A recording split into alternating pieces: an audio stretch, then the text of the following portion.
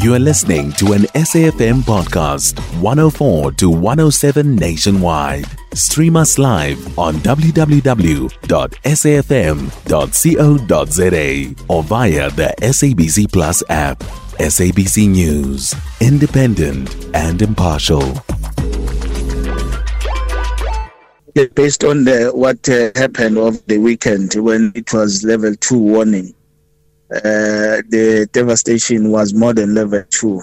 So that got us worried when we got the level 5 warning, which today when it started to rain, it propelled the HOD to say, no, let me take a decision here. Let me close my schools so that my teachers and my learners can go back home while it is still safe.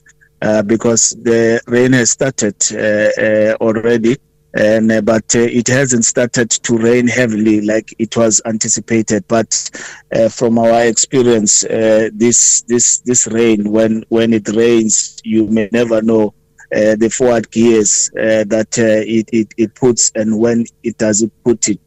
So from experience of the flooding, people being trapped, people getting into trouble and stuff like that, not being able to access home. It was on that basis to say, let's release our educators and our learners earlier.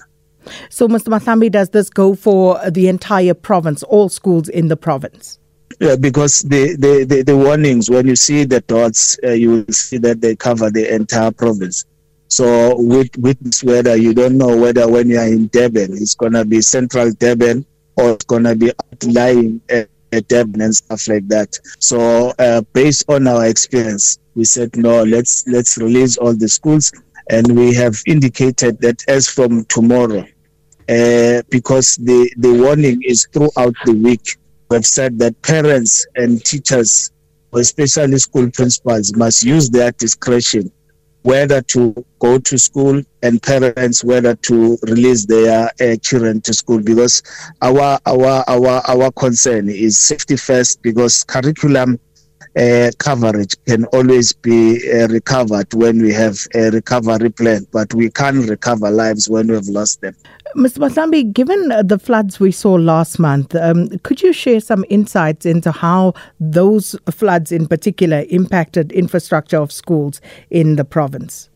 Yeah, we've been hard hit in the sense that 59 of our schools, 28 of them from Umkanyagut districts, were affected. That led to us having to provide over 200 mobile classrooms to those affected schools. And this comes at the time when we are struggling financially as the department. So we have had to fork out now money from other programs in order to attend to this program. But collectively, as a provincial government led by COCTA, there are talks that we are engaging national. That is why the Mr. COCTA indicated that we'll need like more than $1 billion to be able to reconstruct or repair some of the damages that have occurred due to the rains. And then the challenges that you've just shared with us, notwithstanding, Mr. Mahlambi, were there any other schools that could not open for the first day of the academic year today?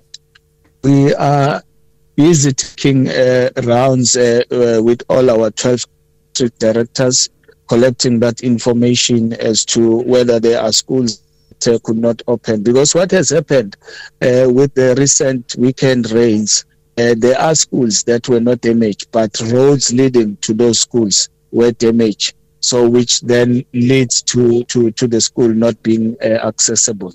So we are quantifying all those areas of concern so that we, by close of business today, we have a comprehensive picture as to what is it that we are dealing with. Well, Mr. Mahlambi, thanks for the update. We'll keep in touch just to see how things develop. Mr. Muzi Mahlambi, KwaZulu-Natal Provincial Education Spokesperson. The department has basically issued a statement calling for the early closure of all schools in the province due to bad weather conditions after the South African Weather Service issued a level 5 warning for the coastal areas of KwaZulu-Natal as well as parts of Zululand. You can find SAFM Current Affairs on 104 to 107 nationwide. Our podcasts are available for download on all our digital platforms. SAFM, leading the conversation.